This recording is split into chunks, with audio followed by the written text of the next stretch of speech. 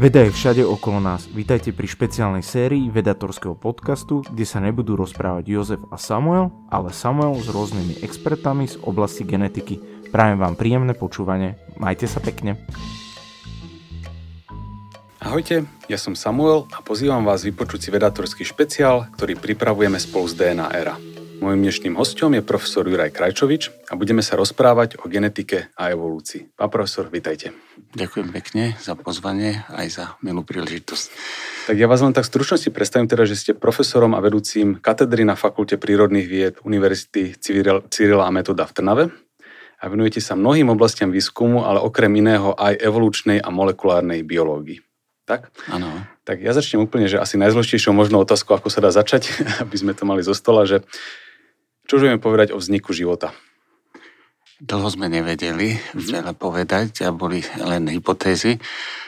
Nejakých 60 rokov sa len hypotetizovali, ale za posledné roky, keď sa vedci ponorili a získali materiál z hlbín oceánov a hlavne z tých miest, kde sú tie podmorské vulkány, kde sa tie dosky zasúvajú pod seba, tak sa zistilo, že tam sú jednak je dostatok energie, že sú nezávislé na slnku a že teda niektoré tie organizmy sú tam veľmi pozoruhodné, sú tam vlastne také útvary, akoby drobné kaverny, drobné jaskinky v tých vulkánoch a tam by mohli jednak sa predpokladá, že v tých podmienkach prvotnej Zeme tá bola bombardovaná meteoritmi, takže na povrchu to by bolo veľmi ťažké prežívať, ale tu v tých hlbinách oceánov, povedzme v takých hĺbkach okolo 3,5-4 kilometre, kde síce okolo tá teplota vody je len nejaké 2 stupne, tak tu vďaka tým podmorským vulkánom sa to pohybuje teda vo vyšších teplotných rozpätiach, ale boli teda odhady ešte pred nejakými zase 30 rokmi, alebo boli také práce, dokonca aj prestížny časopis publikované, že až 360 stupňov znesú tie organizmy, ale to sa ukázalo, že to bol artefakt, takže teraz je tá hranica, pokiaľ ide o teplotu, vymedzená, že tak maximálne do 130 stupňov tie organizmy by boli schopné prežiť. Áno, že teda už je to už na co, keď sa dostaneme, tak už je to zvláštne. No a tých organizmov pribúda. Aj hovorím, nedávno boli objavené, to je tá rýha, ktorá sa tiahne vlastne skoro cez celú Zemegulu od severného pólu k južnému a to je na takej úrovni niekde až nad Norskom, tak tam je také nejaké celé podmorské súostrovie a tam sa popísali pred 3 rokmi nejaké loky archeota, alebo ten útvar sa volá, alebo to sú ostro nejaké loky a tam práve sa podarilo izolovať odtiaľ také akoby chýbajúce články, o ktorých sa volá len zbožné prianie, že keby niečo také sa existovalo a ono sa to fakt našlo. A oni teda kam spadajú do takej tej vetvy života, že to asi nie je to v tej našej vetve, je to taká susedná vetva, alebo... No, snaha človeka bola vždycky klasifikovať organizmy čo najjednoduchším spôsobom.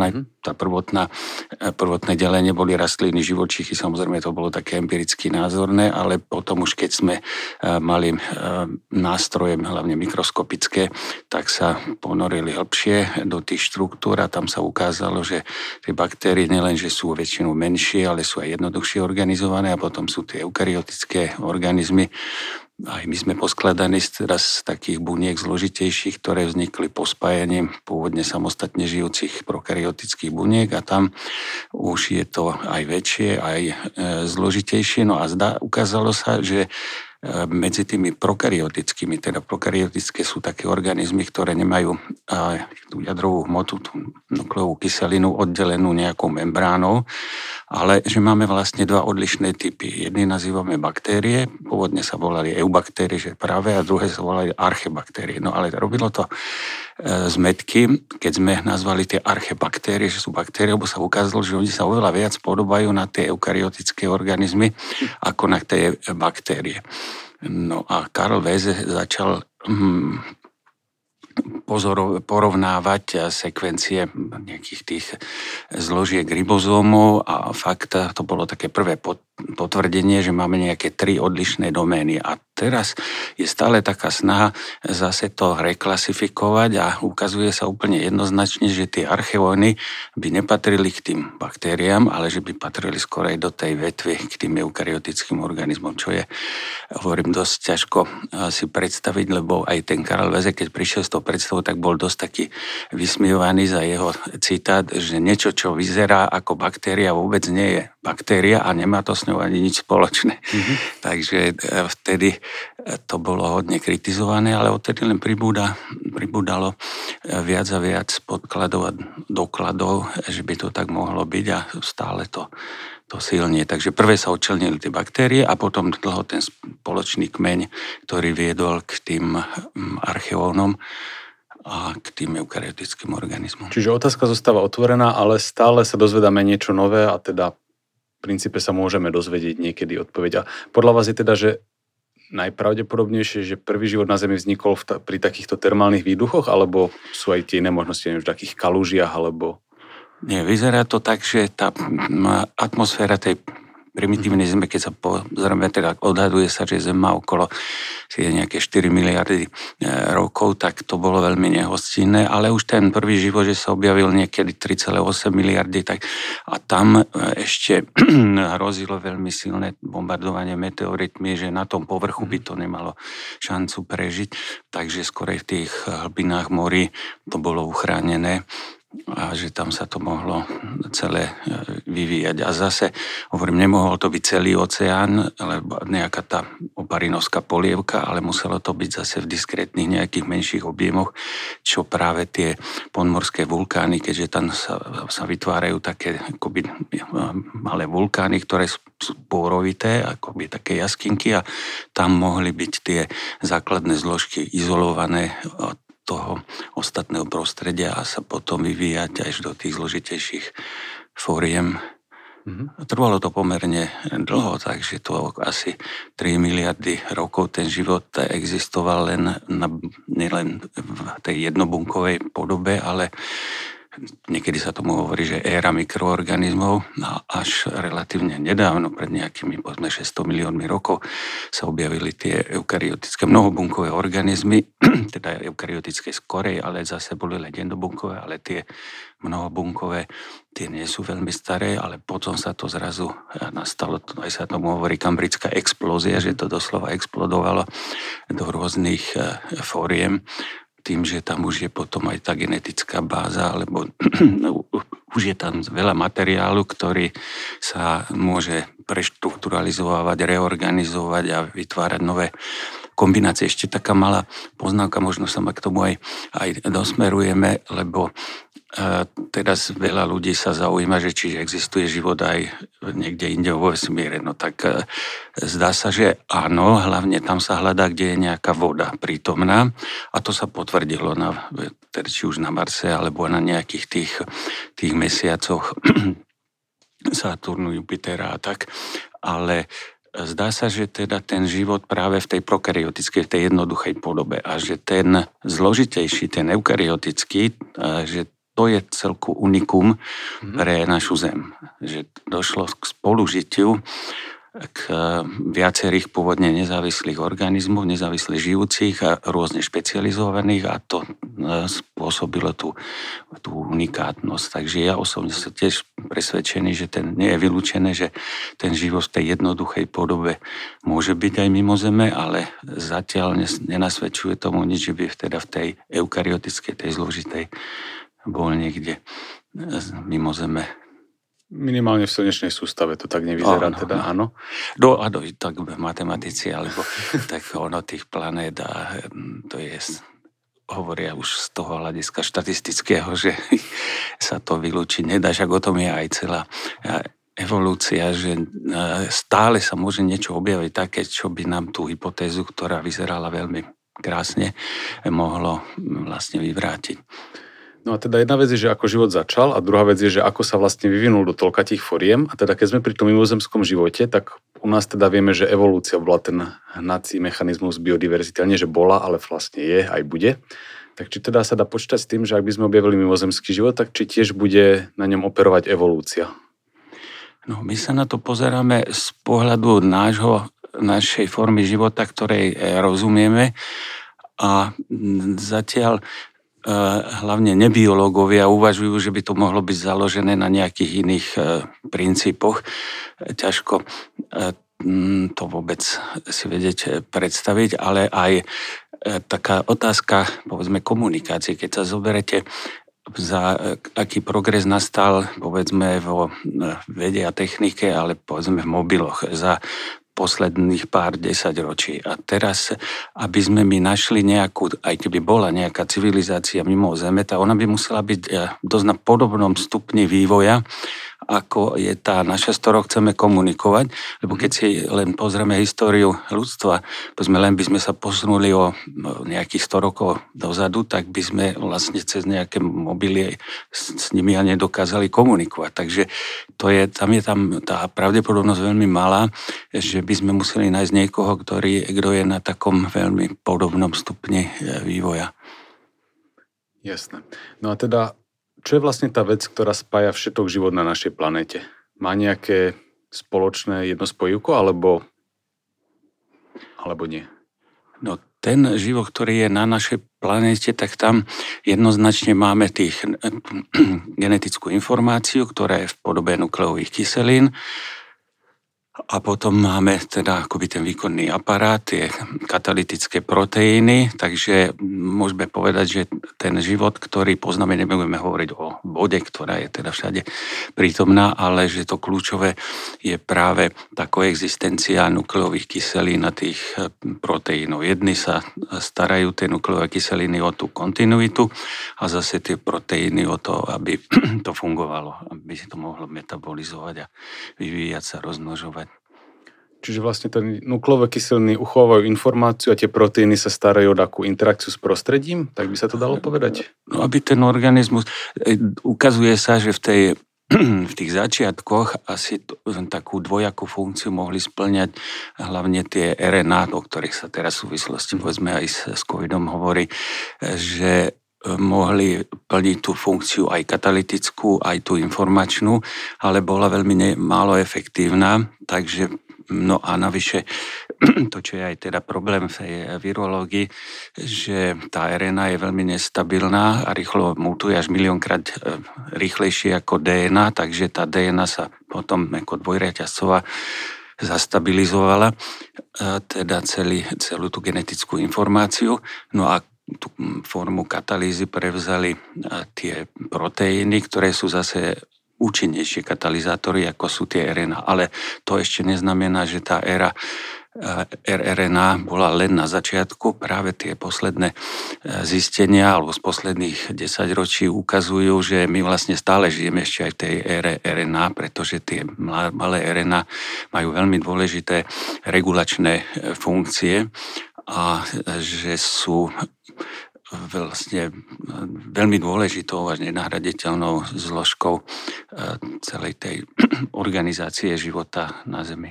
Čiže to som správne teda zachytil, že jeden z takých tých rebusov vzniku života je, že DNA je pomerne zložitá vec, tak by sme čakali, že predtým bolo niečo jednoduchšie ako napríklad RNA, ale tam má zase problém teda, že je tak chybová, že ak nemá nejaký mechanizmus, ktorý opravuje, tak by vlastne nedokázala fungovať? Ona sa až miliónkrát rýchlejšie mutuje, teda sa tam dochádza k tým zmenám. A to môže mať za istých okolností, povedzme, pre tie vírusy, ktoré operujú aj na tejto báze výhodu, že sú teda veľmi plastické, ale na druhej strane je to málo zastabilizované.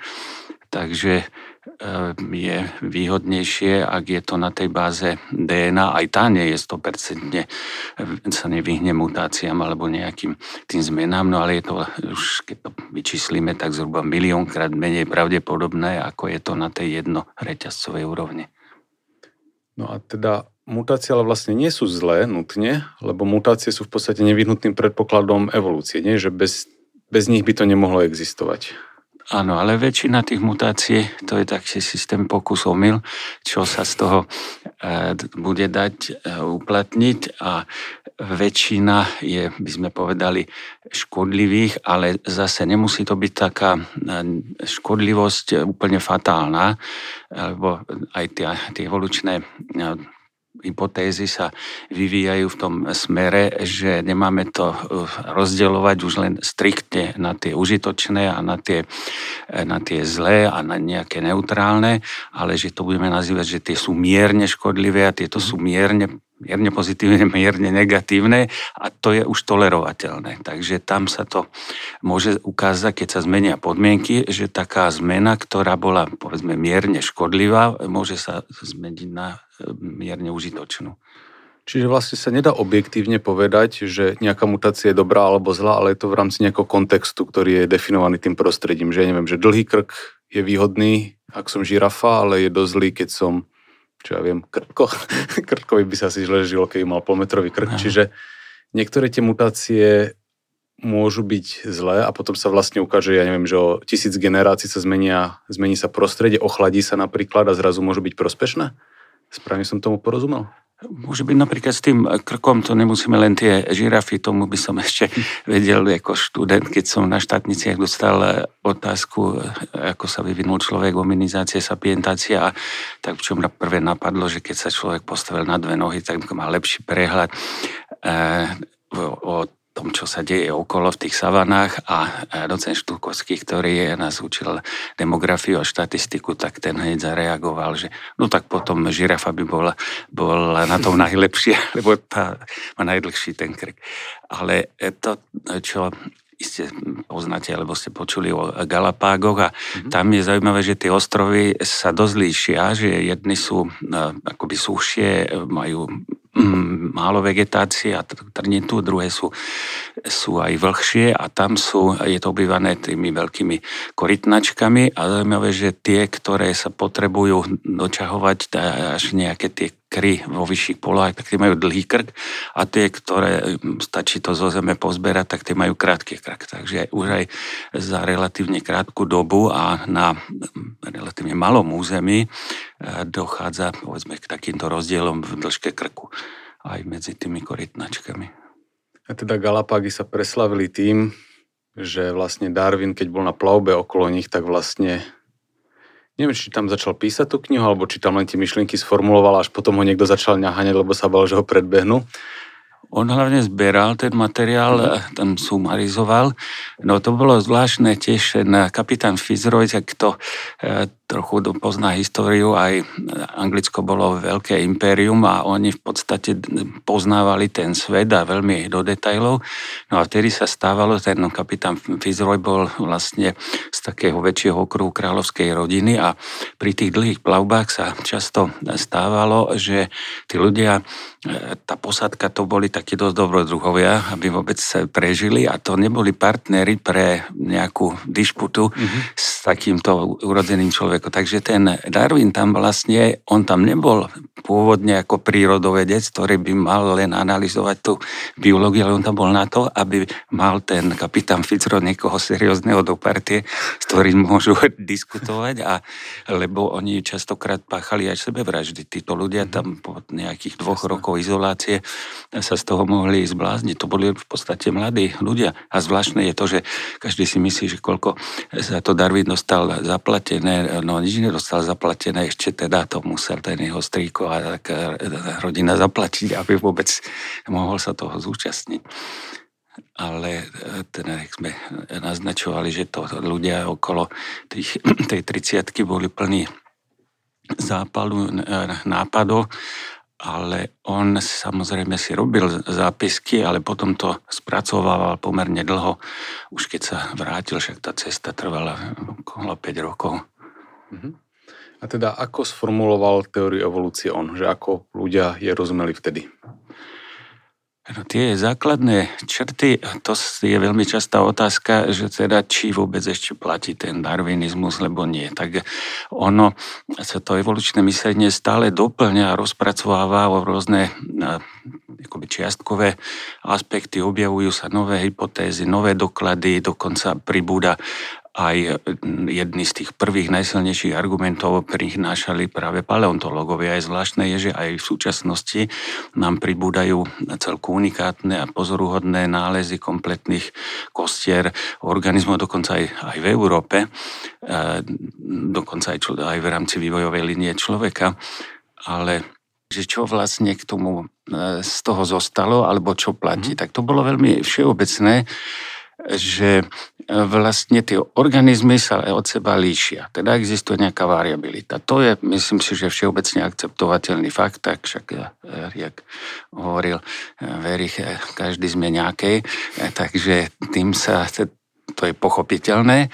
No ale tých organizmov, že oni sa reprodukujú a nakoniec ich pribúda, je ich viacej, ako je zdrojov výživy alebo potravy.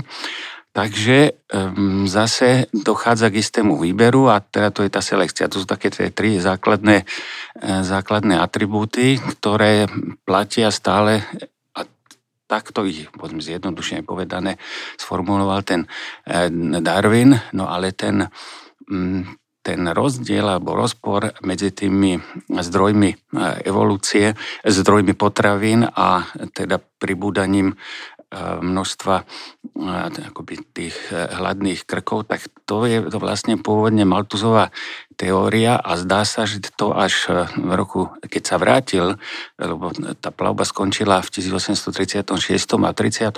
on čítal tie Malthusové eseje a vtedy doslova si mohol zvolať heureka, že to pochopil ten princíp, že teda nakoniec musí dochádzať k tej selekcii, nejakému výberu, že tých organizmov je príliš veľa, sú rôzne a máme z čoho vyberať, alebo všetkých neužívime. A vtedy by sa dalo povedať, že to bolo sformulované. A on ináč nazberal veľmi veľa materiálu a neanalyzoval to len sám, ale v podstate veľmi veľa spolupracovníkom nielen po celom Anglicku, ale ešte aj mimo Anglicka. To je rozdiel napríklad od Lamarcka, že ten tých spolupracovníkov toľko nemal a on síce napísal tiež na svoju dobu unikátne dielo, ale rozpracovať by sme to mohli pripodobniť aj povedzme ku kresťanstvu, že Ježiš Kristus mal tých 12 apoštolov, ktorí vlastne prispeli k tomu, že sa to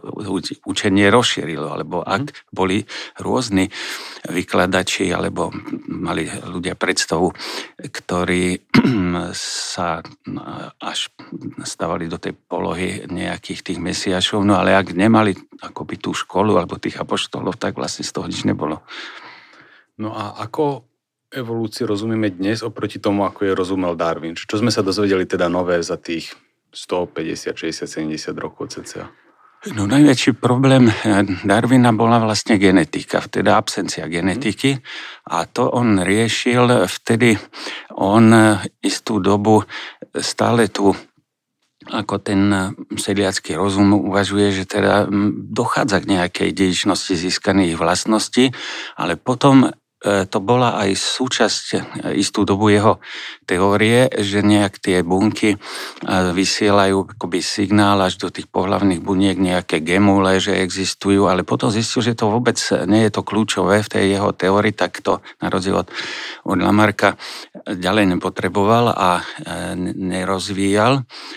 No ale dneska sa nám to zase objavuje v podobe epigenetiky, ale teda ešte raz, že on veľmi ho toto trápilo, tá absencia genetiky dokonca sa našla v jeho korešpondencii aj tá základná práca Mendelová, ale nebola ani otvorená. Takže keby si to bol prečítal, snáď by, lebo to bolo v celku jednoduché, pretože tam mu škótsky inžinier položil takú otázku, že v podstate, keď sa aj by objavil nejaký unikátny znak, tak sa to vlastne rozriedi. To je tak, keď sa začne miešať žltá, zelená farba, tak jednoducho, že by sa aj to mimoriadne dobré, čo sa u nejakého organizmu objaví, nakoniec stratilo. No a to vlastne vysvetľuje genetika, že tie gény sú diskrétne a že sa to nezlieva dohromady. No ale to sa potom objavilo až neskôr, respektíve znovu objavení Mendelových zákonov až v tom roku 1900, že teda tá genetika má iný charakter. No a samotná genetika, hlavne populačná genetika, predstavuje vlastne takú, by sme povedali, asi najdôležitejšiu súčasť evolučnej biológie, pretože tých organizmov je veľa a to sú všetko populácie a ako tie organizmy v rámci tej populácie a medzi tými populáciami a medzi druhovo interagujú, takže tam pribúda stále nejaké nové poznatky, prostredie sa nám mení. No z začiatku on bol veľmi ovplyvnený. To, čo čítal po ceste, vlastne boli Lejlové, bol geológ, na tú dobu asi najprestížnejší, základy geológie. A to dostal tú knihu a s tým bol nadšený, pretože tam sa prvýkrát jednoznačne teda ten Lejl potvrdzoval, že tie organizmy nie sú nemenné a že teda tie geologické, paleontologické doklady ukazujú, že tu sme mali organizmy, ktoré už tu teraz nie sú. Takže tam to bolo veľmi, veľmi silný argument. No a potom ďalší veľmi silný argument aj pre ňoho bolo šľachtenie. Teda on jednak holuby, ale aj rastliny veľmi bol v tomto pracovitý a teda porovnával a práve ten umelý výber je vlastne také urýchlenie evolúcie, že tam skombinujete a máte pomerne rýchle nejaký výsledok, ktorý v prírodných podmienkach trvá podstatne dlhšie. Čiže vlastne napríklad, ak by som si zobral líšky a potom by som si vždy vyberal len tie mladé, ktoré sú krotké, tak ako bol taký ten sovietský experiment, tak za niekoľko generácií uvidím tú zmenu, že tí potomkovia sa začnú správať krotkejšie a ako bola taká tá nultá alebo prvá generácia. Kým sa to deje v prírode prirodzeným výberom, tak to jednoducho trvá stovky generácií, alebo... Dlhšie, no medzi tým sa tie podmienky môžu dramaticky zmeniť, takže zase sa to môže ukázať ako nevhodné do tých podmienok. Ako teraz vidíme aj s tým globálnym oteplovaním. Ja som není až taký veľký fanda tomu, že teda všetko má na svedomí človek, pretože keď sa pozrieme zase z toho geologického pohľadu, mali sme tu ešte relatívne nedávno, sa nám tu striedali doby ľadové a medziľadové a to boli relatívne nedávno, však to je 10 000 rokov dozadu. A mali sme tu malú dobu ľadovú okolo roku 1500. To trvalo v podstate 250 rokov, takže ono, taká istá sinusoida tu je prirodzene daná aj vôbec tou geológiou alebo tou zemou, ale ja osobne nemám nič proti tomu, aby bol vzduch čistejší a menej odpadov existovalo, ale že či teda je to len spôsobené tými emisiami, lebo ja aj v prednáškach mám, ale je to dosť často ukazované, že tie percentá alebo zastúpenie jednotlivých plynov, ako teda sa hlavne o metáne a CO2 hovorí, sa v priebehu histórie Zeme dramaticky menili a vlastne v posledných nejakých tých povedzme miliónoch rokov sú to najnižšie hladiny. Predtým tu boli podstatne vyššie a do začiatku tu zase nebol kyslík, a ktorý nám teda dramaticky vystúpil. A vždycky, keď sa zvýšila tá hladina kyslíka, tak to napomohlo nejakomu tomu rýchlejšiemu rozpuku evolúcie. No ale ten metán a CO2, tak v tejto, alebo v tých posledných obdobiach je vlastne menej, ako ho tu bývalo predtým.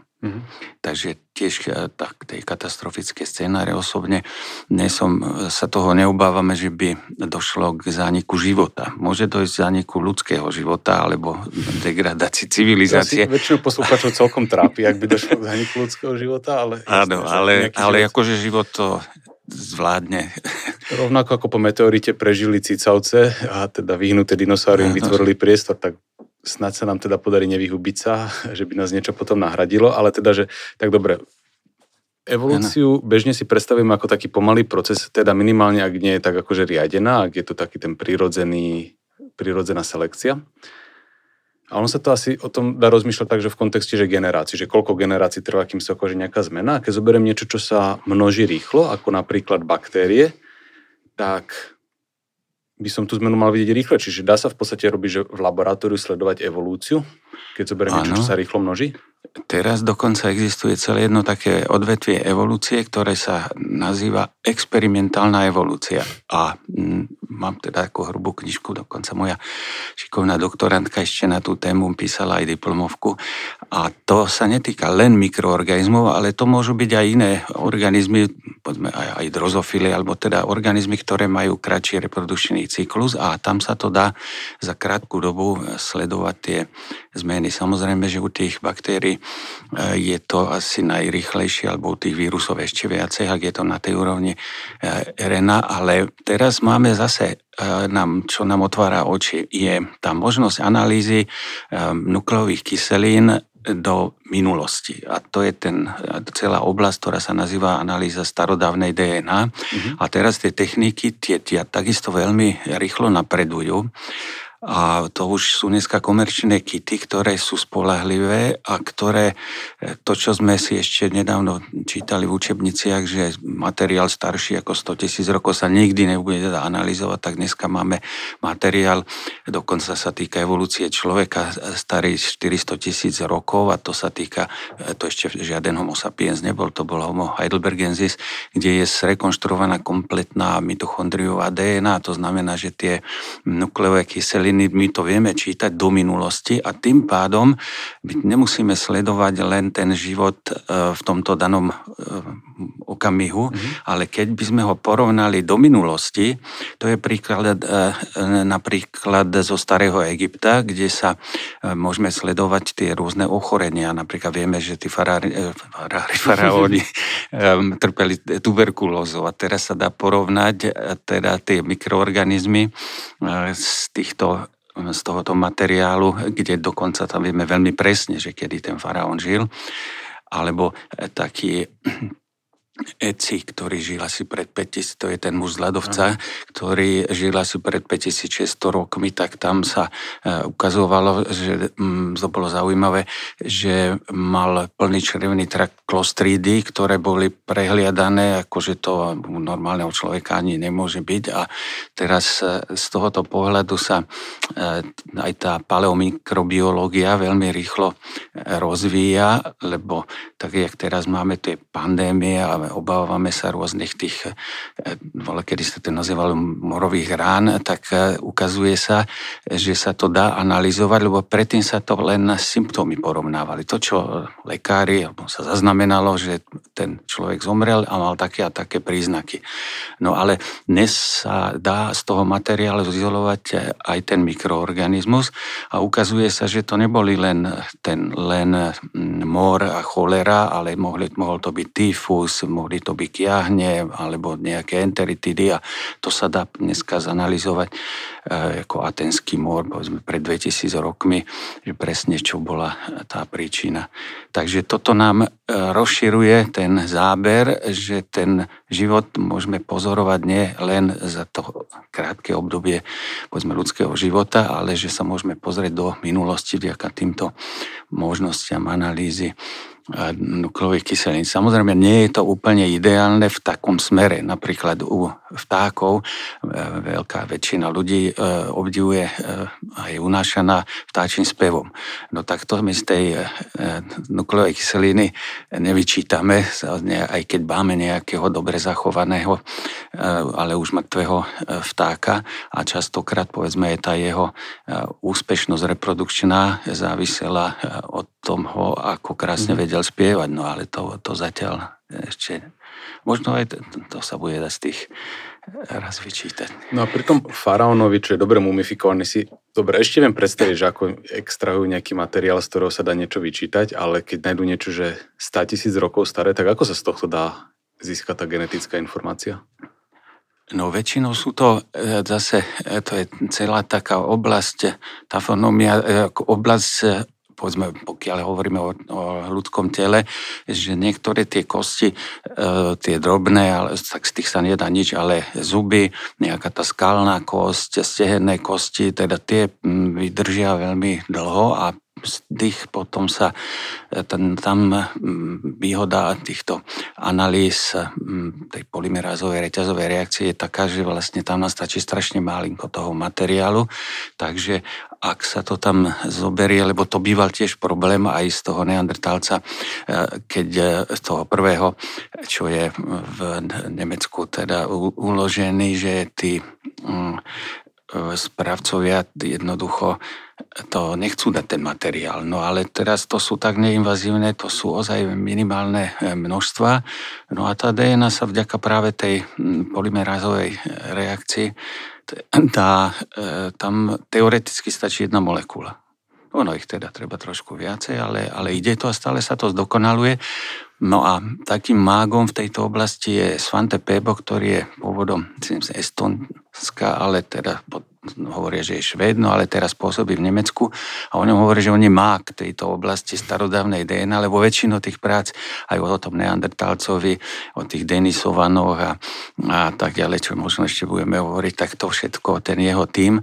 A my sme aj s pánom docentom Ferákom mali tú čest, keď otvárali v Chorvátsku v Krapine to múzeum, tak tam bolo také dvojdňové sympózium a aj toto otvorenie a celý ten tím tam bol. No takže on je taký doslova ten mák, ale obklopený je nejakými 20 bioinformatikmi, mladými ľuďmi, ktorí vymýšľajú také veci, že je to až neuveriteľné, aby eliminovali všelijaké možné dezinterpretácie. Takže to je tímová práca založená na pokroku aj informačných technológií a aj tej molekulárnej biológie. Jasné. Čiže teda hovorili ste, že máme takú že experimentálnu evolúciu, že si to viem pozrieť v labáku, potom máme už takúto, že ako by sa to paleogenetika dalo nazvať, že dokážeme sa veľmi ďaleko pozerať do minulosti a to, čo nás často zaujíma, je, že čo je vlastne v nás. A z jedného uhla pohľadu bolo také, že tak už mám nejaké gény, bodka, ale teda vy ste spomenuli takéto slovo epigenetika, teda že sa vlastne môže meniť prejav tých mojich génov, alebo ako to funguje? Áno, no tam sa zdá, že to je otázka zase tých regulačných sekvencií. Keď sa na to pozrieme tak zase štatisticky, že človek má zhruba asi 20 000 génov. A šimpanz má zhruba toľko isto a líšime sa len asi 1, maximálne 1,5%. Ale na prvý pohľad sa líšime podstatne viacej. Takže teraz je otázka dňa, že v čom to je. A teraz to, čo kóduje tie gény, to predstavuje teda len asi viac jak 1% z celkového množstva tej DNA. A dlho sa nevedel, na čo to tam je. Teda sa tomu hovorilo, že to je nejaká tá odpadová DNA a až v posledných rokoch sa ukázalo, že to sú väčšinou tie regulačné sekvencie, ktoré rozhodujú, kedy sa čo spustí, kedy sa čo utlmí a tam sa aj ukázalo, že to, čo je rozhodujúce, čím sa líši napríklad človek od šimpanza, sú, skrátka je to, hovorí sa tomu HAR, teda to je Human Accelerated Repeats, že to sú teda také úseky, ktoré sa veľmi rýchlo menia a nachádzame homologické úseky aj u neandertálcov, aj u tých Denisovanov, ale nenájdeme ich napríklad u šimpanzov ani u iných antropoidných opíc. A zdá sa, že teda tieto majú veľmi významnú tú regulačnú funkciu. To sú nejaké také enhancery, teda zosilovače, ktoré zase napomáhajú tým transkripčným faktorom, že kedy sa čo vypne, spustí. No a mnohé z nich majú funkcie aj regulácie nejakých tých procesov, ktoré sa odohrávajú v mozgu. Takže celá tá odlišnosť sa dneska zdá byť lepšie že je viac rozumieme, ak sa na to pozrieme teda takto, že neporovnávame už len tých 20 000 génov, lebo tam sa nepohneme, ale kedy sa čo spustí a ako je to celé zregulované. Takže vlastne tých nejakých zvyšných, teraz si trúfajú povedať, že 85% tých sekvencií je vlastne regulačných. Ešte stále máme tam nejakú dieru, že nejakých 10-15% stále nevieme, čo je. No a tých 1,5% to sú tie gény, hlavne pre tie proteíny, ale tam nie je zhruba žiaden rozdiel, hovorím, medzi šimpanzom a modernými ľuďmi. Čiže keby som, povedzte mi, že či to moc nezjednodušujem, ale teda rozumiem tomu správne tak, že keď si zoberiem svoju DNA a šimpanziu, tak ten katalóg proteínov, ktorý je v nej zakodovaný, je veľmi podobný, ale tie moje sú využívané oveľa efektívnejšie alebo ako responzibilnejšie vzhľadom na prostredie?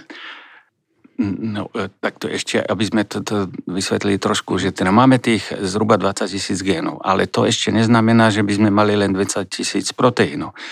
Tá DNA má tým, že je to, vlastne to nie je kontinuálny zápis, ale to sú, síce aj počujú ten termín, že exóny a intróny. Tie exóny to sú tie časti, ktoré kódujú tie proteíny a tie intróny sú medzi tým. To sa musí vystrihnúť a tu máme také domény alebo moduly, ktoré sa nám môžu rôzne poskladať. Takže keď sa nám to poskladá, to je teraz, čo kvôli aj vakcínam počúvate, tie mRNA vakcíny, takže my keď si vyprodukujeme takúto mRNA, tak ona môže byť poskladaná z rôzneho poradia tých exónov. Už nám tam na úrovni RNA, už ich máme teoreticky povedzme 100 000. No a keď sa posunieme na úroveň proteínov, tak to asi viete dobre, že v Bratislave na Chemickom ústave, v Bratislave v tomto ozaj svetovým centrom vo výskume hlavne sacharidov a ukazuje sa, že tie rôzne glikozylácie, teda tak, ako sa na tie proteíny naväzujú rôzne cukry, tak to tým pádom sa stane, že tých proteínov máme v podstate až 100 000 úplne odlišných. Dokonca minulý týždeň som čítal, že už zistili dokonca Rakúšania, že ten SARS, že vlastne ten spike proteín sú na ňo prilepené nejaké tie dva cukry, ktoré sú dosť kľúčové pre tú imunitnú odpoveď a že keď sa toto vyrieši, ako ich vypnúť alebo odstrániť, alebo tak, že to by mohlo byť tá cesta, ako to celé zablokovať. No tým som len chcel povedať, že máme relatívne málo génov, ale potom už máme tých konečných produktov, tých máme veľa a keď sa nám to ešte, to časové hľadisko spustí v rôznych štádiách tej ontogenézy vývoja, tak tam máme potom obrovské rozdiely v rôznych podmienkach. Takže tá rozmanitosť, nerozumieme samozrejme všetkému, ale teda zdá sa, že ten intenzívny výskum prináša ovocie, no samostatná kapitola sú povedzme tie vírusy a baktérie, kde sa ukazuje, že tie vírusy ozaj zohrávajú stále veľmi dôležitú úlohu. Vyšla taká knižka relatívne nedávno, je, že Viruletion, teda už nielen evolúcia, ale že teda tie vírusy rozhodujú o tej evolúcii, lebo oni sú schopné akoby vytrhnúť nejakú tú genetickú informáciu z jedného miesta, uložiť ju niekde inde a zase sa nám rozrastá tá genetická variabilita. Ja som to tak niekde čítal, že akože ten život na baze DNA ako keby zohrával taký závody v zbrojení s vírmi. Je to správne označenie, že akože oni stále hľadajú možnosť ako zneužitie naše mechanizmy, a teraz naše hovorím akože veľkú časť prírody pokrývam, alebo toto, čo ste povedali, skôr vyzerá ako taká symbióza, než ako také zápasenie. No, zápasenie, to musíme trošku ešte vrátiť k tomu, že zase existuje kniha aj v českom preklade od Cimera, ktorá sa volá Vládce parazit. No a tam to sú tie závody v zbrojení, že vlastne to, čo hýbe akoby niekam dopredu, je ten život s tými parazitmi. Že ten parazit sa snaží vlastne s tou väčšinovou populáciou efektívne bojovať, teda mladý parazit je málo efektívny v tom smysle, že vedie zo začiatku k smrti toho hostiteľského organizmu, čo nie je výhodné ani pre toho parazita. Takže postupne, a to sa vlastne ukazuje na viacerých, to vedie k istej takej koexistencii, že, no ale stále je to taký akoby zápas, že niečo ten vírus vymyslí a ten imunitný systém zase sa ho snaží potlačiť. Je to potom až výsledkom je taká kacírska myšlienka, lebo mnohí ľudia si myslia, že aká matka, taká katka, že teda sa tí ľudia ozaj verne podobajú a pritom každý je unikátna kombinácia tých génov od rodičov, plus ešte aj rekombinácia, plus ešte nejaké tie mutácie a tak, ale tam to celé, smeruje k tomu, že tie organizmy Takže teda to hlavné zbrojenie je, ako sa vyrovnávame s tými parazitmi a to nás vlastne hýbe dopredu, ale my nevieme, dopredu. Ešte evolúcia neznamená, že ten organizmus bude stále dokonalejší alebo zložitejší. On bude len lepšie prispôsobený k tomu. No a už teraz viem, čo som chcel povedať, že teda tá kacírska myšlienka je v tom, že sa ukazuje byť lepšie, výhodnejšie za istých okolností, kde sme pod tlakom parazitov, sa nepodobať na svojich rodičov, pretože vo väčšine prípadov teda ten parazit atakuje tú väčšinovú populáciu. A ten, ktorý sa nepodobá, nezapadá do tej väčšinovej populácie, tak ten v podstate, ten parazit ho nechá na pokoji, lebo s ním on ho nemá ani záujem, alebo nemá teda tie zbrane vyvinuté na ňo. Takže prežívajú, aj keď boli tie tumorové rany, a ako v stredoveku máme dobre dokumentované, tak nikdy nevyhynula, povedzme, celá tá populácia. Ono, samozrejme, to nebolo nič príjemné, niekedy aj viac ako 50% toho obyvateľstva, hlavne v Toskánsku alebo v Taliansku je to veľmi dobre dokumentované, kde to zmenilo úplne chod celej kultúry a tých mestských štátov, ale vždy teda časť tej populácie prežila. A ukazuje sa teda to ako taká stratégia, že väčšinou sú to tí odlišní a nie tí, čo sa ozaj tak najlepšie podobajú. Tak na záver vám položím takú možno jednoduchú otázku, že prečo podľa vás má zmysel poznať vlastnú DNA? No ja si stále myslím, že čím toho vieme viacej, že to by nemalo byť na škodu. A aj keď nejakí takí recesisti hovoria, že niekedy radšej nevedieť, ale v prípade aj človeka o tom Collins, to je Reč života, zase kniha preložená aj do češtiny, hovorí, je to taká prechádzka po ľudskom genóme a jeho chromozómoch, kde myslím, že Václav Pačes k tomu písal doslova, ten práve smeruje k takému záveru, že my dneska vieme, nebudeme hovoriť o poisťovníctve, lebo tam je to chulostivá záležitosť, ale že my presne vieme, keď v tom a v tom géne, a to hovoríme len o tých monogéne alebo jedným génom podmienených ochoreniach, že keď my vieme, tu povedzme sa to týka rakoviny prsníka, tak tam sa presne vie, že teda, jak tá Angelina Jolie, no nebudem to teda rozvádzať celé, ale že keď viem, že mám nejaký ten gén poškodený, alebo vieme, tak teraz niečo by sa s tým mohlo dať urobiť. Dneska tie nástroje, ten CRISPR-Cas, ste si to počuli, čo sa toho niektorí veľmi obávajú, ale to je v podstate metodika, ktorá dokáže napraviť alebo opraviť.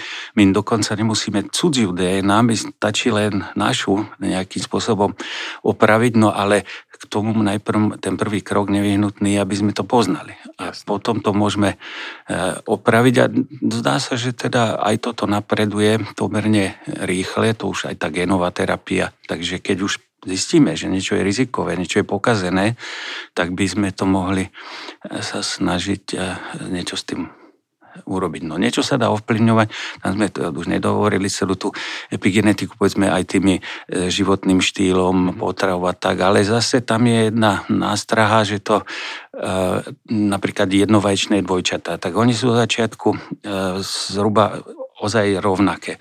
Ale postupne tam sú rôzne tie metylácie, pridávajú sa tam rôzne skupiny, oni sa vekom trošku líšia, ale to sa potom nám neprenáša do pohlavných buniek. Takže aj keď sa nám tie organizmy začínajú tak epigeneticky líšiť, tak nakoniec v tých ďalších generáciách, respektíve stále sa to študuje, že až vtedy sa potvrdí dedičnosť získaných vlastností, keď povedzme po 4 generácie budeme to vedieť dokumentovať, že ozaj tam tá zmena je zafixovaná. A to sa zatiaľ deje len veľmi, veľmi výnimočne.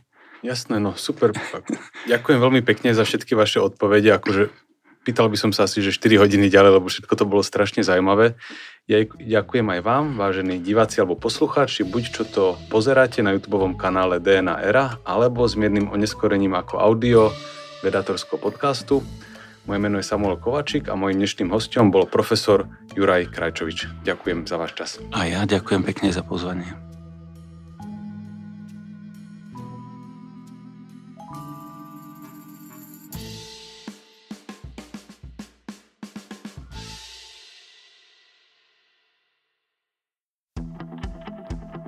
Kvantum ideí je podcast, kde veda diskutuje s filozofiou. Moje meno je Jakub Betinský a do diskusie prinášam provokatívne a časom overené filozofické idei. A ja som Jaro Varchola a tieto myšlienky konfrontujem s kvantom najnovších vedeckých poznatkov. Hovorili sme už o povahe reality, existencii slobodnej vôle, o ľudskom vedomí či pôvode morálky. Ale tiež o umelej inteligencii, vesmíre, neurovede aj o tých najlepších intelektuálnych filmoch. Vypočuť si nás môžete každý druhý štvrtok cez vašu obľúbenú podcastovú aplikáciu. A nájdete nás tiež na webe denníka SME. Tešíme sa na vás.